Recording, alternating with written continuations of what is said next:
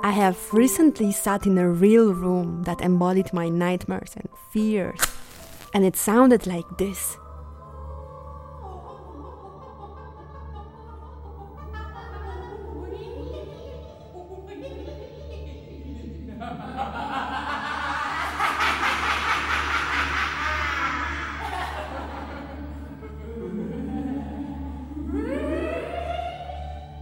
The absurd part of it was that as real as this room was also my screen.